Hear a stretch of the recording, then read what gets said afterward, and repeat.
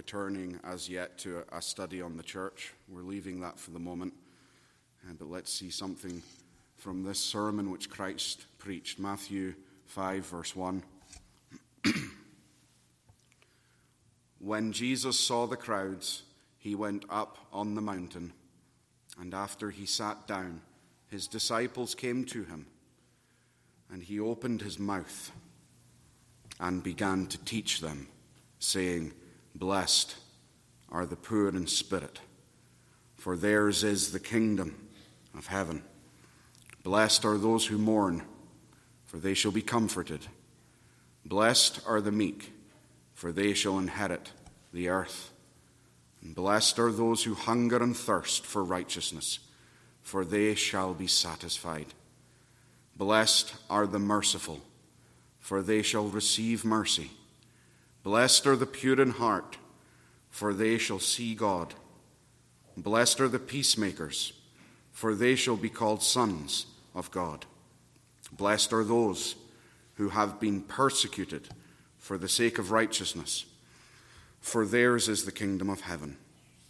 Blessed are you when people insult you and persecute you, and falsely say all kinds of evil against you because of me. Rejoice and be glad, for your reward in heaven is great, for in the same way they persecuted the prophets who were before you. And so on. We'll especially consider in verse 8.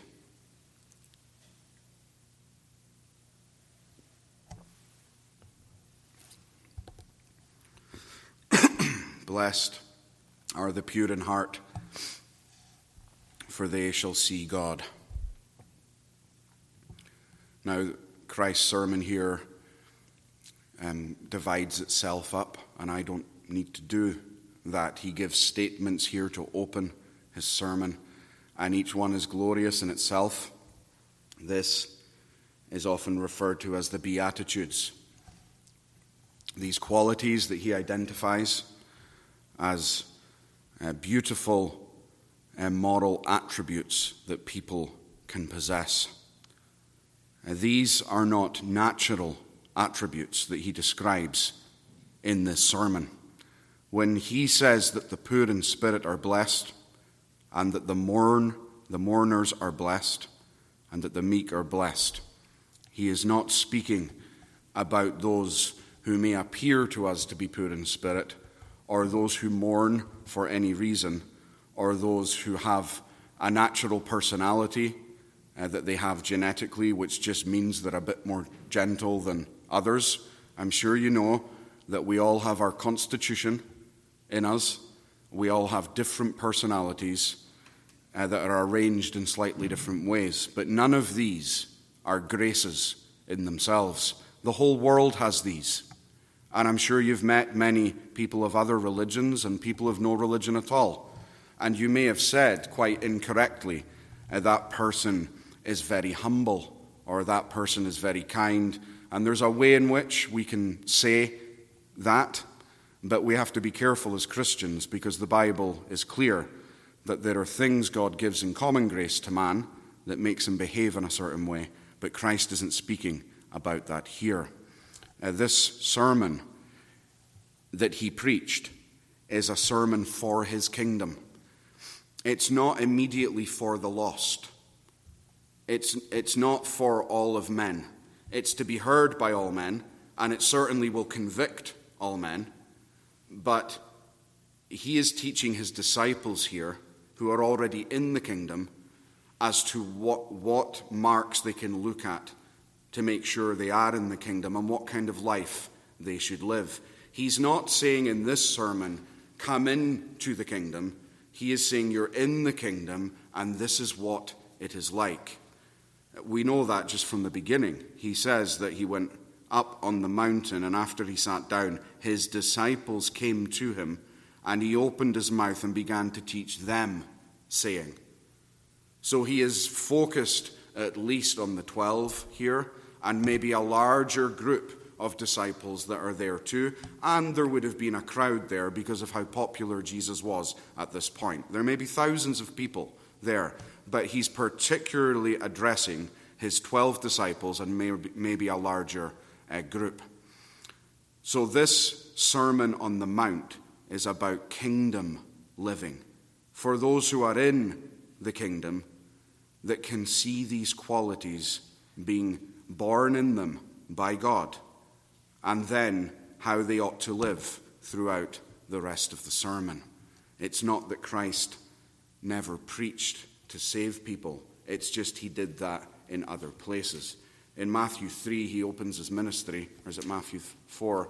And he opens it with repent and believe the gospel and repent, for the kingdom of heaven is at hand. That's his evangelistic message. And if you read through the Gospels, it's wonderful to see him evangelizing people and calling people into the kingdom. But for us tonight, it may be more beneficial to look at him speaking about what is in the kingdom. So these aren't natural traits, they are spiritual graces that God gives to his people. And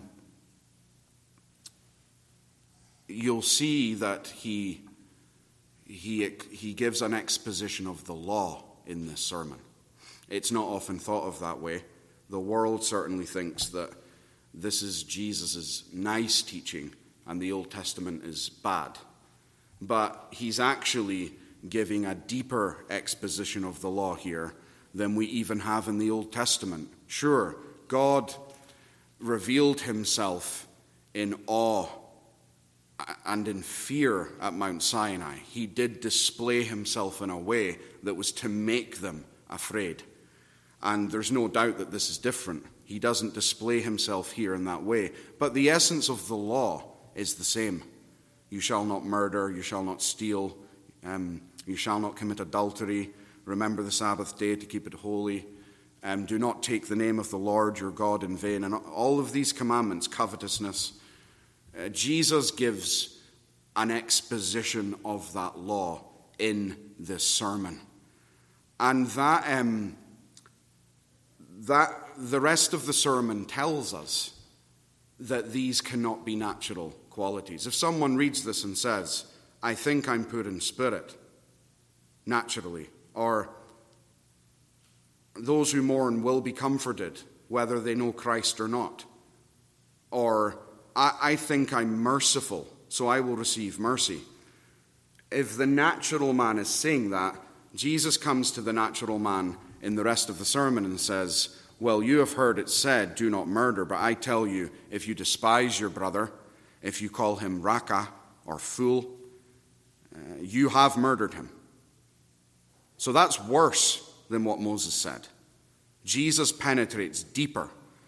Moses said, don't take another man's wife and be careful with divorce. Jesus says, what you look at is sinful. It's deeper, and you see that as he unfolds God's law from verse 21 onwards, he deepens. He doesn't change it. He doesn't make God's law deeper than it was, but he unfolds it for what it really was the whole time, that the Jews at certain points never would have understood.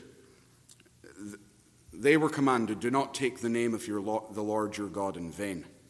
So they were careful about how they used God's name. But Jesus tells us it's deeper than that. He says that when they bless certain things in the temple and swear oaths by the gold of the temple and the altar of the temple, and they had debates about if you swear by the altar or swear by the animal on the altar, which one is greater? And Jesus says, you're taking the name of the Lord in vain. You shouldn't be asking these questions.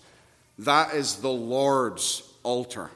So Jesus connects it to worship. So taking the Lord's name in vain is not only using the word God or the word Christ in a blasphemous way. That's just it on the surface of the water. Read our catechism. It tells us what taking the Lord's name in vain is. Our attitude to worship, the way we pray, making jokes about any attribute or work that God has done. If we make a light-hearted, irreverent joke about the Exodus, God's law says that is taking his name in vain. That's sinful. Because the Exodus is not funny. And I often ask myself questions like that. But you'll see, that's what it does, you see. Jesus' sermon here doesn't just let us off with these initial superficial breaches of commandments. He shows us that the problem is far deeper and wider. And the 10 Commandments are actually, they cover thousands of bases, really. Now, he doesn't do that to leave us in despair. But the point I'm making right now is when he uncovers our lust, our vain use of God's name, our murder, the way we treat each other, all these things, when he uncovers this, we then can't come to the Beatitudes and say, I am merciful, without some serious consideration, or I am pure, or I am poor in spirit, because the rest of the sermon shows that we aren't like that. Those who call their brother Raka are not poor in spirit, and so on, and you can apply the rest yourselves. That is what the sermon is about. It unfolds God's law as wide to show us how awful and all-permeating sin is, and it calls us to follow Christ and to look for these attributes that we are to emulate that come from Christ and the Holy Spirit. They don't come from our natural heart. And as he unfolds it and says that they are poor in spirit who have been saved, who have been born again, he's speaking there about the destitute feeling that someone has when they first come to Christ, when they're first shown their sin and their need of a Savior. You only come to Christ because you've become destitute in spirit. The word means bankrupt, or a beggar that has nothing and that is stinking and that has old clothes on. That's the word there when he says poor. The poor in that day were like that. Destitute, bankrupt, they have nothing. And we only fully embrace the riches of Christ when we realize that we are nothing and have nothing spiritually. We have nothing, therefore we need something, and Christ is the one who fills that need. Blessed are those who mourn, not over death, over sin. Those who have learned that this is not a happy-go-lucky life, that there is a reason to mourn for the way the world is, and there's a reason to mourn what we are. That's what he's getting at.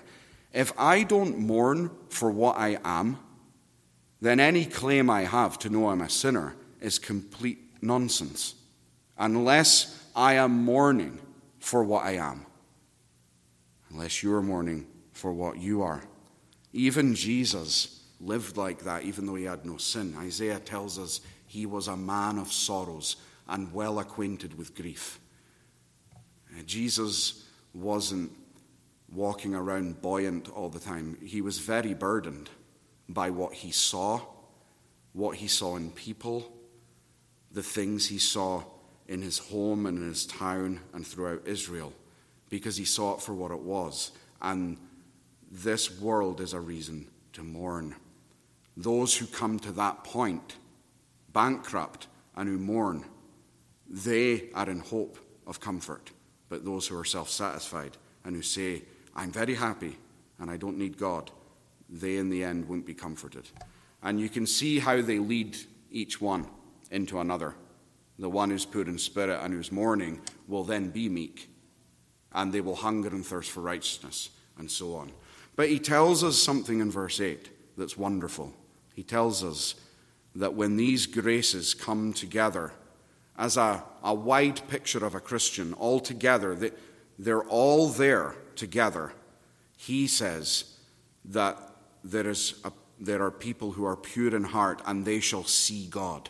He tells us that we can see God. But all these things must be there. So one Christian isn't humble and poor in spirit, and then another Christian hungers and thirsts for righteousness, and another Christian is a peacemaker.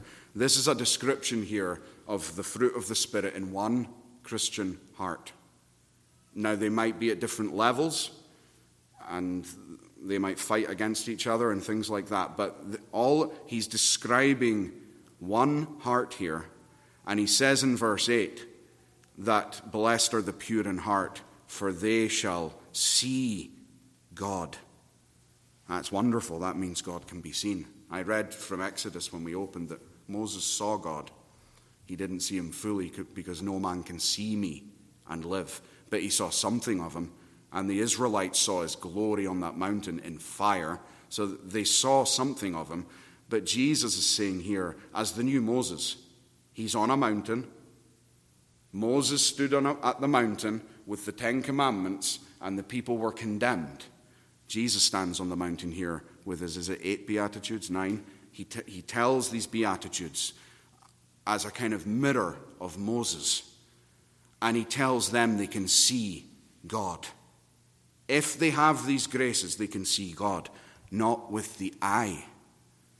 The Israelites saw with the eye. The Israelites sacrificed with the hand. The Israelites tasted with the taste buds. The Israelite priest wore actual linen robes.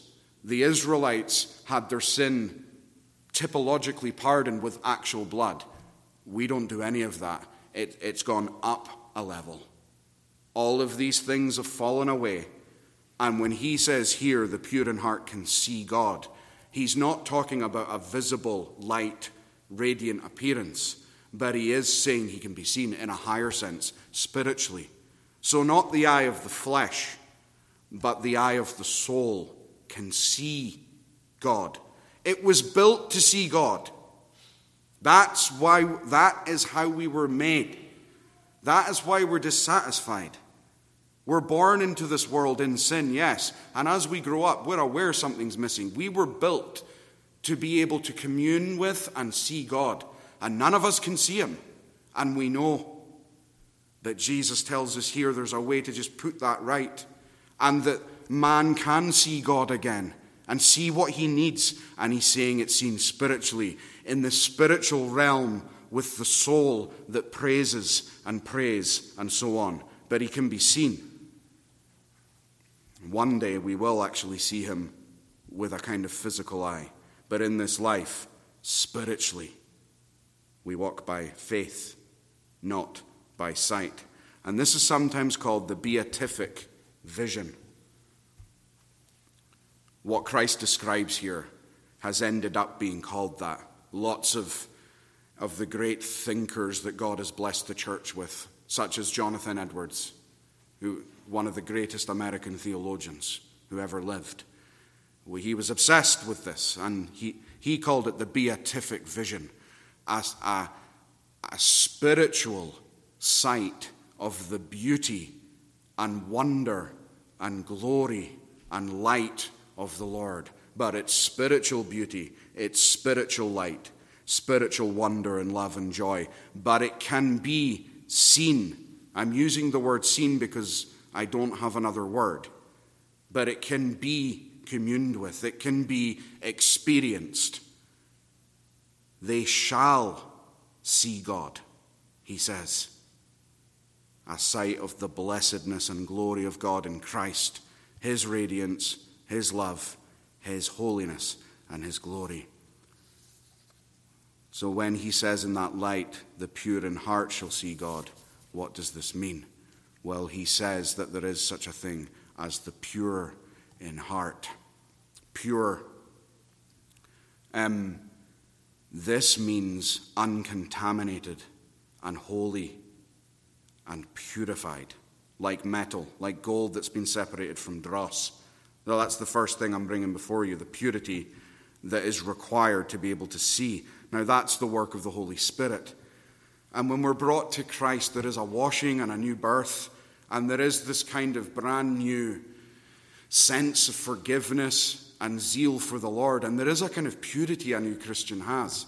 And sometimes there are folks that have lived long under Christ, and sometimes they wish they could go back and be reconverted, because the change is so stark for some people. They were literally living in horrible sin, and there's this drastic change, and all their guilt just goes away, and all their desires seem to be pure.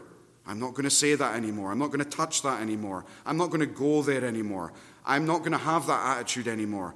These are the things I'm going to enjoy now. There is a kind of purity that Jesus tells us about. That he told Peter. Peter said, "You're not going to wash my feet." And Christ said, "I need to wash your feet if you're going to be pure, because they get dirty every day." And Peter said, "Wash all of me." And Jesus says, "No, you were bathed. You were bathed." So at the start, we're bathed. There is a kind of washing. But when Jesus says here, "Blessed are the pure in heart," this is something that goes on. Because even when we're saved and born again, we revert back. There are malfunctions in the heart. We backslide, and the purity and the holiness can wane very severely sometimes. Yet, it is the calling of the Christian to grow in the grace and knowledge of Christ, as Peter says, and to be holy, for I am holy. Peter quotes the Old Testament law there, "Be ye holy, for I am holy." Peter's saying exactly what his master said here. His friend John, in the letter we read, said this, "I write these things to you that you would not sin."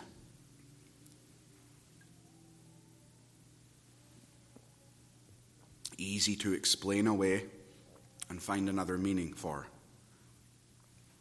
God doesn't think like us. We immediately say, that's impossible. God agrees that we will sin every single day, and you can make an argument that in some way we sin every moment. But John says, "I write these things to you that you would not sin." Jesus sets the bar that high here as well. Blessed are the pure in heart. Now, the reason John says that is because he knows that if he says, we all sin, then that encourages sin. It encourages the deceitful part of us to say it's okay because everyone's doing it. And we all sin anyway. Even in little things, I can allow the little things because nobody's perfect. John doesn't say that. John sets the bar very high. "I write these things that you would not sin, but if any man sins, we have an advocate with the Father." So he gives us the advocate, but the bar is that we should look at sin, and when we look at it, we should say, "I am having nothing to do with you." That is the attitude we should have with sin. We shouldn't say, "It's going to happen anyway, so I'm going to allow it. And when it does happen, I'm not going to feel so guilty, and I'm not going to make other people feel guilty because we all sin." Now, I hear that a lot. Someone falls, someone sins. And if it's pointed out, then what is said is this: well, we're all sinners. Yes, we are all sinners. But that doesn't mean it's okay, and it should not dilute the shock we should have at ourselves or others when we see sin. God never has that relaxed attitude to sin, ever. It's always horrific in his sight because it is so opposite to his nature. He hates it. How can we love our Father who has bestowed this love upon us? Our lovely Father. But our Father tells us, "I hate sin." How can we have a Father like that when he says, "I hate sin," and we say, "But everyone sins"? Do you see the problem? If we're going to be in the image of our Father, sin is always extremely bad. And the key to dealing with sin in ourselves and others is that when the sin is there, it should be seen for what it really is, and then the advocate should be immediately offered and commended. So the answer isn't to pretend that sin isn't a big deal. The answer is to call a spade, but then Jesus says, if anyone confesses his sins, I will forgive him. You remember Paul dealt with this problem. He portrayed Jesus as the great sacrifice that justifies us. And then he says, well, what shall we say to this then? Should we continue sinning that grace may abound?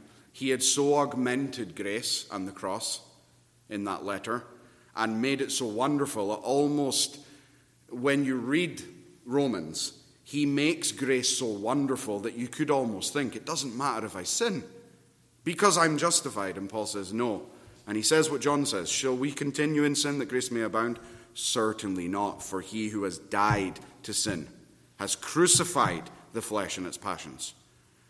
So when the Lord says here, blessed are the pure in heart, he is commanding us and setting before us a wonderful, attractive standard, that we would see purity as attractive and beautiful, and we would strive to be pure.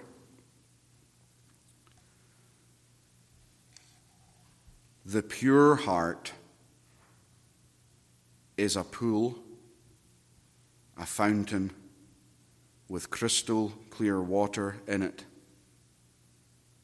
refreshing and beautiful and calm and at peace, and it flows with life-giving water. Christ's heart is like that, and the purity that he can give to a Christian is like that. Sin contaminates that pool. Sin is like an algae that goes into the pool that is supposed to be pure in heart, and the algae spreads and it multiplies and it takes all the resources and fills the pool and makes it green and unworkable, and it blocks all the light from getting in, and it maims and covers and dulls all the beauty, and it makes the water undrinkable, and it pollutes the pool. These are two pictures of our hearts.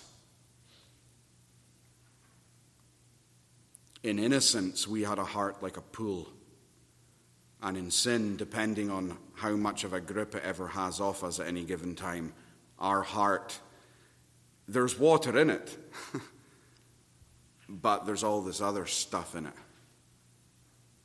And it ruins what ought to be there. And if Jesus says, blessed are the pure in heart, how can our hearts be pure? Well, secondly, I think in his sermon and in the Bible, he tells us that there are ways to cleanse that pool of our heart when it's filled with those things. And he tells us in this sermon, he says it in this verse, the focus is God. He says, the pure in heart. I think when he says pure, he doesn't just mean clean. He means that this heart has one pure desire, and it's on God. And he says that later on in the sermon. Chapter 6, verse 22, Jesus says this. Chapter 6, 22. The eye, which you see with, is the lamp of the body. So then, if your eye is clear, your whole body will be full of light. But if your eye is bad, your whole body will be full of darkness. Now, when he says there, your eye is clear, the word there means single. So he says it in the same sermon. If your eye is single, it literally means if you have one eye, your whole body will be full of light. But if your eye is not single, your whole body will be full of darkness. So you connect those two together. The pure in heart shall see God. And Jesus tells us your eye must be single if it's going to be full of light. If it's not single, it will be full of darkness. And maybe you've figured out already what he means by that. He's saying that the newborn soul, the fallen sinner that's been redeemed, to remain in a position of purity and holiness, they must always be looking at God. Now, there might be other things in the periphery, but their focus must be the Lord in Christ. It must be fixed upon him through his word and all of these things, and it must be the priority. You look at what you desire. You look at what you want. You look at what is valuable to you. You look at what you're interested in. You look at what you're going to do. If I was going to go over there and open that door right now, even as I explained that to you, I instinctively wanted to look over there. You look at things, and it matters what we look at in this life, but even more so spiritually, it matters what we look at. We can have it all figured out. I'm elect, I'm justified, I'm sanctified, and now I'm going to do all of these things. And there's no focus on God. There's no focus on a dynamic, living, real, present relationship with God, who can be seen and known. And we don't see him because our eye is not fixed. It is not single. It is not focused on that one thing. And he tells us what happens and how easy it is for this Hebrew people, the Jews, how they lost sight. These people woke up every day and said the Shema. These people knew the Psalms back to front. These people said their prayers. These people gave their alms. These people went to the feasts. These people kept themselves ceremonially pure. They did all this stuff, but Jesus, in his mercy, says to them, verse 24, no one can serve two masters. You must fix on one point. You can't have two because you'll be pulled and you'll be torn. He will hate the one and love the other, be devoted to one and despise the other. You cannot serve God and mammon. You must have one eye on God and not on possessions either. Just before that, in verse 19 and 20, do not store up for yourselves treasure on earth. Moth and rust will just destroy them. But store up for yourselves treasure in heaven. For where your treasure is, there your heart will be also. See how the sermon comes into one. Blessed are the pure in heart. Well, he tells us here, where your treasure is, there your heart will be. So if your treasure is the wrong thing, your heart will not be pure.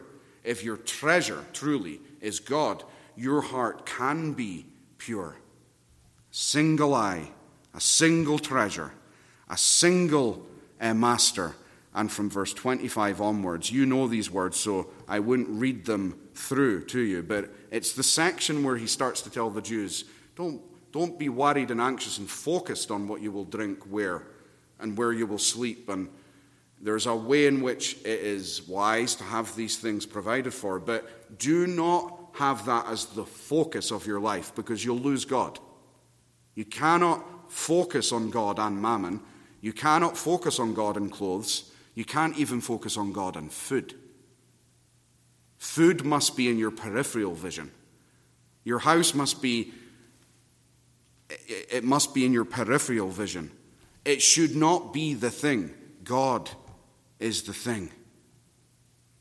And then the famous words he closes that section of his sermon in, his conclusion to his sermon, seek first, verse 33, the kingdom and his righteousness, and all these things will be added to you. So how do we become pure? How do we remain pure? We fix on one thing.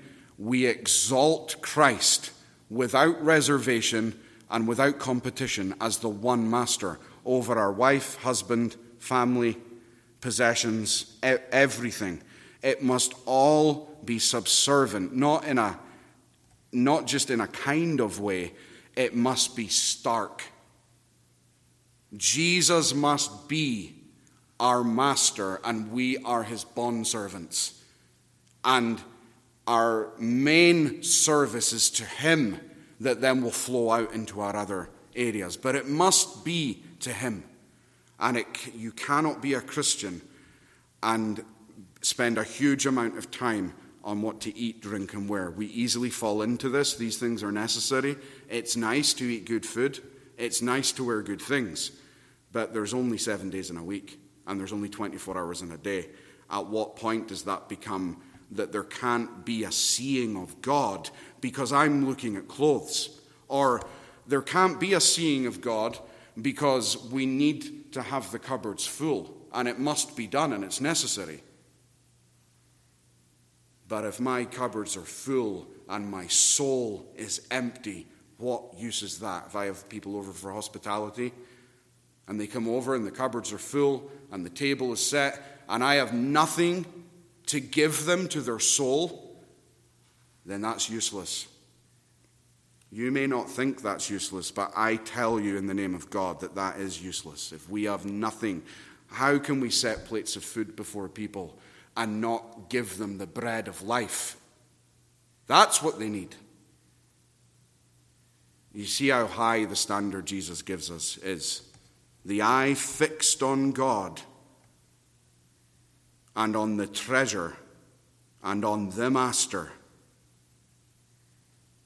will give us, it will place our heart where true treasure is and set our affection on the right treasure. Now, if we want to fix our eye on God, how can we see him through all this? Well, I think there's always two main ways, and they're the basic ways, and you know them, the word and prayer. That's it. That's it. That is how you see God. Other things can supplement that, but it's the word and prayer. That's the eye through which you see God.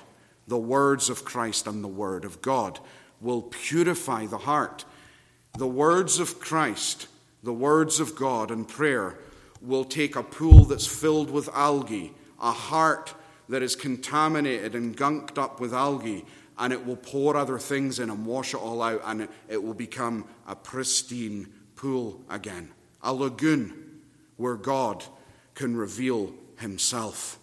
Jesus says at the very end of the sermon, "Whoever hears these sayings of mine and does them will be like a wise man who built his house on the rock." But the point is, Jesus is saying, my words are important here. My words make a difference to you. If you take them in, they have an effect on you. They are not only information. They are to be understood, and they are to be loved and embraced, and they are to settle down to define your being. What a wonderful thing it would be if my heart was absolutely defined by everything from Genesis to Revelation. If I was completely governed and planted with only the words of God, what a difference that would make in my life. Paul tells us in Ephesians that Christ loved the church like the husband loves the wife, and that Christ sanctifies her. He gave himself for her, and then he sanctifies her with the washing of water of the word. What understanding Paul had. Love your wives, what a call. But then he tells us what Christ does for the church. He loved her. He paid for her. He died for her. But now he sanctifies her. And what does he sanctify her with? The water of the word. Paul says the word is water. It's a cleansing agent. The word going into the mind that isn't stubborn and resistant. The word going in and taking hold of the mind and heart. God tells you and me tonight that it actually washes the heart. It isn't just saying at the end of a prayer, please cleanse me. That wouldn't work. It is good to have the desire to be cleansed and to pray it, but he's given us means of grace, streams of grace by which these things happen. And the pool of our heart needs that fresh supply of water constantly. A pool that sits still, you see it.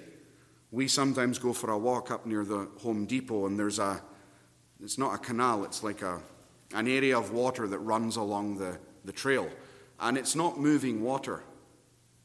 And it just looks dark and filled with sticks, and it doesn't look alive.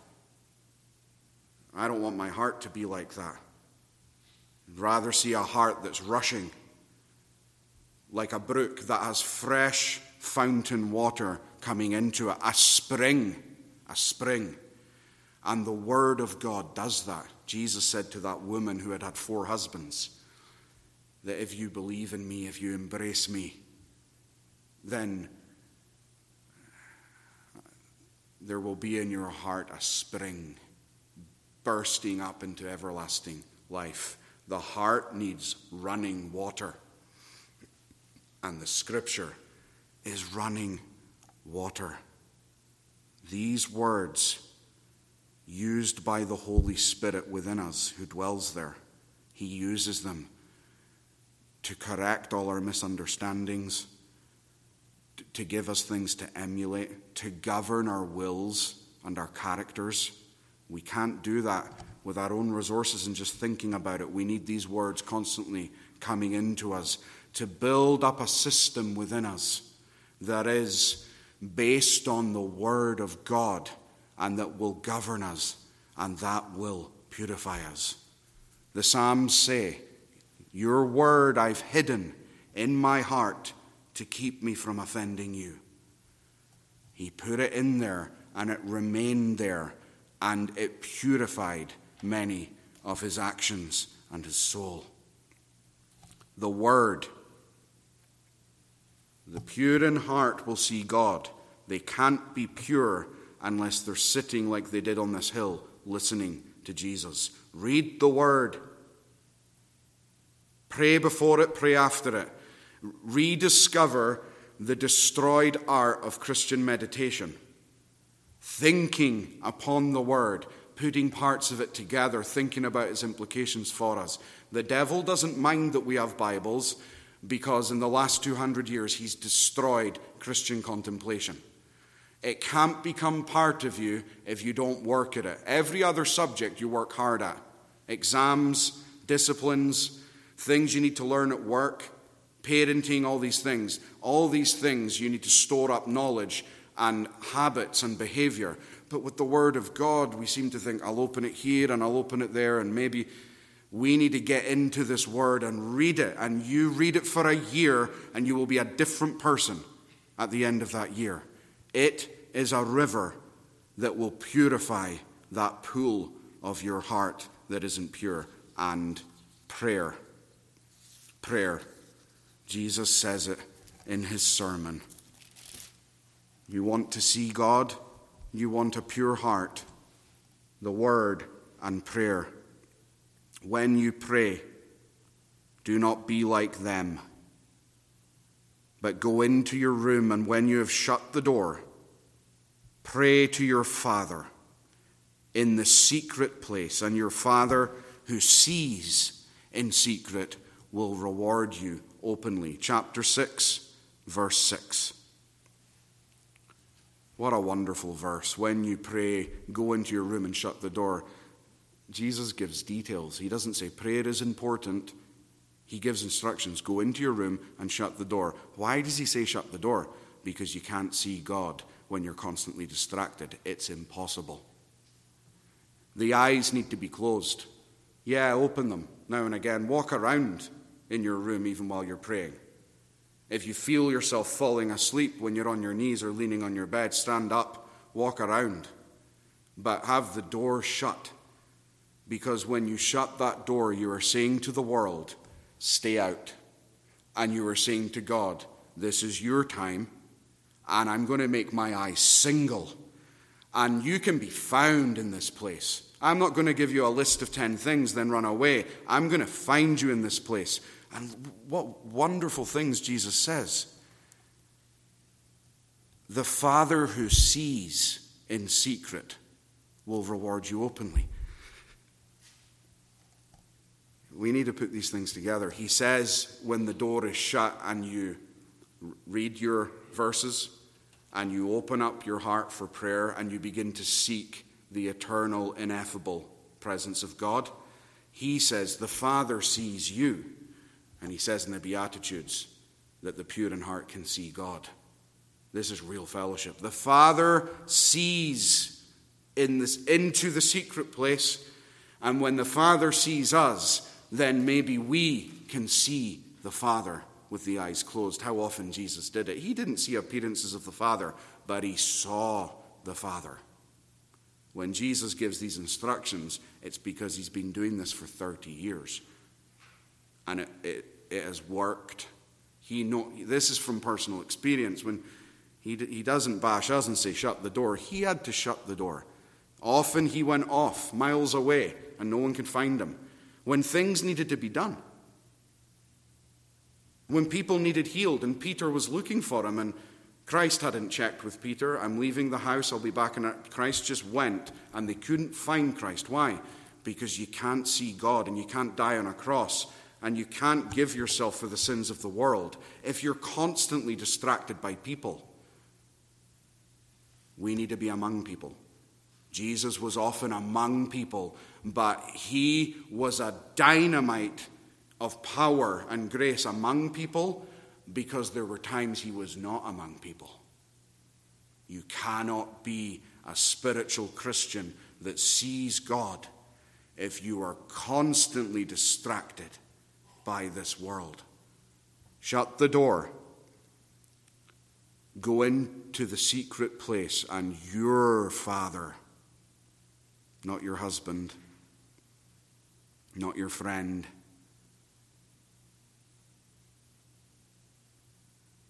how much easier it is to go into a secret place when you know that there is a Father who's willing to meet you.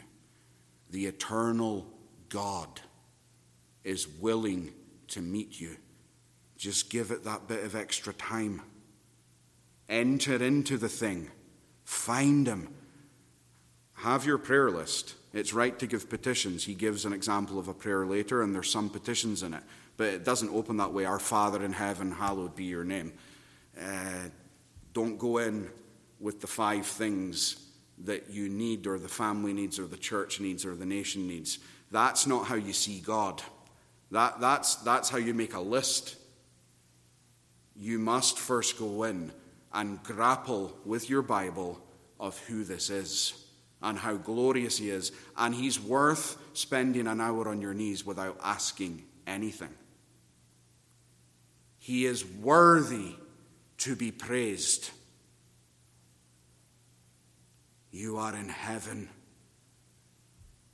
You are not capricious. You are a Father. Hallowed be your name. Your kingdom come in the state of Pennsylvania. Bring your kingdom. There is prayer. Do you see how that will change you and change me? The word of water and the prayer in secret where the Father sees and we may see him. Prayer is communion with God. Prayer is a meeting. It is not only petition. Prayer actually changes us, not God. It doesn't change God's mind. Prayer finds God's will and then acquiesces to it. Prayer doesn't change God's mind, it changes our hearts. B.B. Warfield said this, and this is the greatest statement I've ever come across on prayer. Prayer is the adjustment of the heart for the reception of God's grace. Prayer is the adjustment of the heart. The heart isn't right when it goes in. There are things wrong. And in interacting with God and his word and addressing God audibly and taking him seriously, it changes the behavior and changes the heart. And it so calibrates the heart and adjusts it, as B.B. Warfield says, that it's then ready to receive grace. It can be changed. It can receive power. It can receive strength and comfort and love for God and love for others. All of these things can be received in prayer so that when we come out, we're transformed.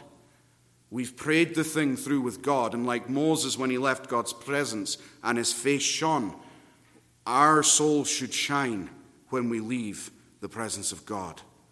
So remember what Warfield said, that it's not about changing God, it's about transforming us. Blessed are the pure in heart. Pure because they've seen God's law. Pure because their sins have been cleansed and they're seeking with a fixed eye the Lord. Pure because the word is a stream that goes into that pool and begins to wash out the algae, and it goes downstream, and then prayer begins to flow, and then you've got a pool that is fresh and vibrant and living and useful. The word and prayer. And then lastly, those who are being purified by these things will see God. We can see him with our souls. We can see him who is invisible. This is hard to explain and describe. So do it rather than expect me to explain it. Do these things and then come and tell me what it's like to see God. I'm not trying to be trite, but it is hard to explain what is going on spiritually here. I'm sure you can sense things. Sometimes you can sense evil in a room. Or when people are behaving a certain way, though you're looking at the actions, you can kind of sense an atmosphere of evil or an atmosphere of love too. It's kind of like that, what we're saying about God here. There's nothing visible. You wouldn't hear an audible voice back. You don't need to.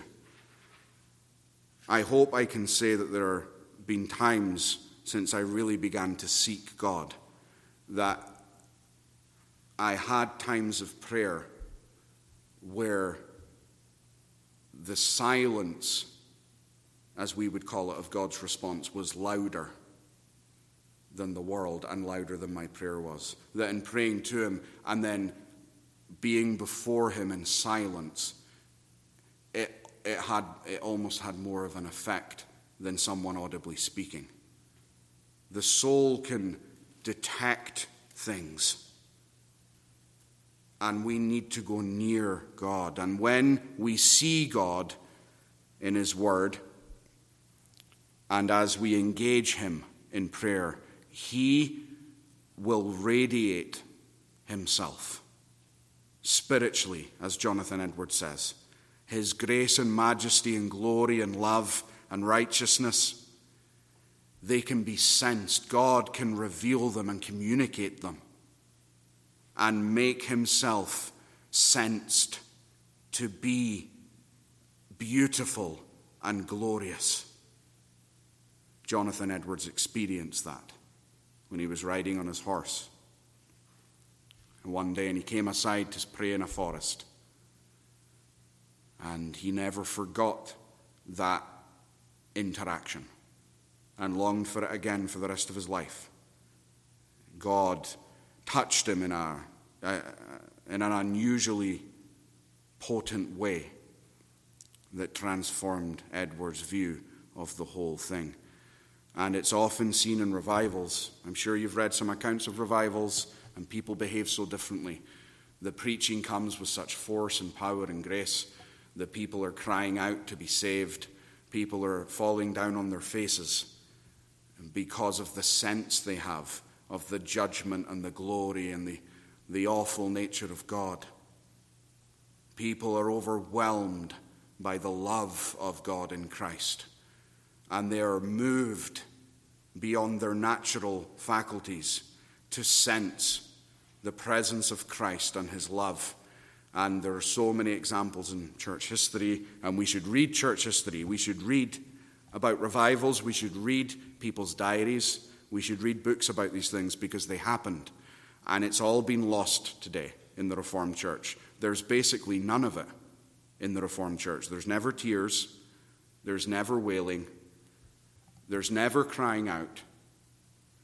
I shouldn't say never, but you know what I mean. Predominantly no. Take this text, that the pure in heart shall see God, and open it up and meditate upon it and practice it and experience it in your own life. And though we experience it in this life, it becomes true when we pass into glory.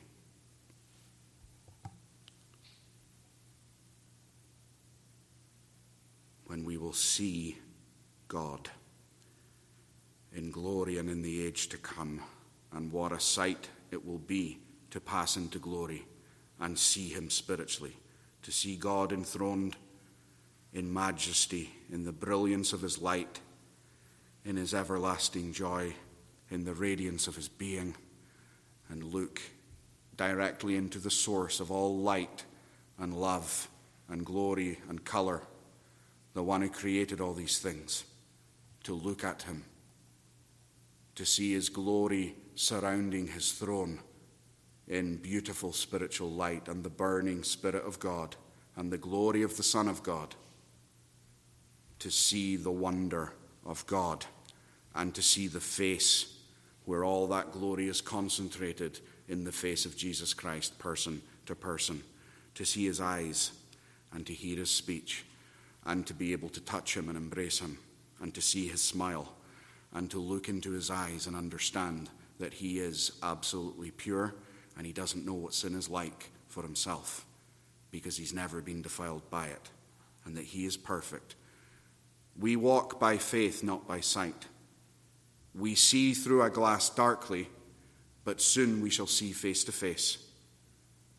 And it does not yet appear what we shall be, but when he is revealed, we shall see him as he is. What a day that will be to see him and to look upon him in his light and perfection and glory, and to know that will be ours for all eternity. Do you long for that? He who has this hope, the hope of heaven, he purifies himself, even as he is pure. If you have the hope of being pure in heaven, the Bible says you will purify yourself and stay pure and stay away from sin. Do you have that hope?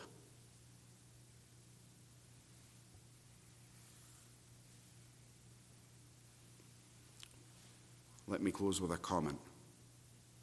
One great preacher, Rutherford, said this, and he suffered a lot in his life, and he lived in a cell for the last decade of his life.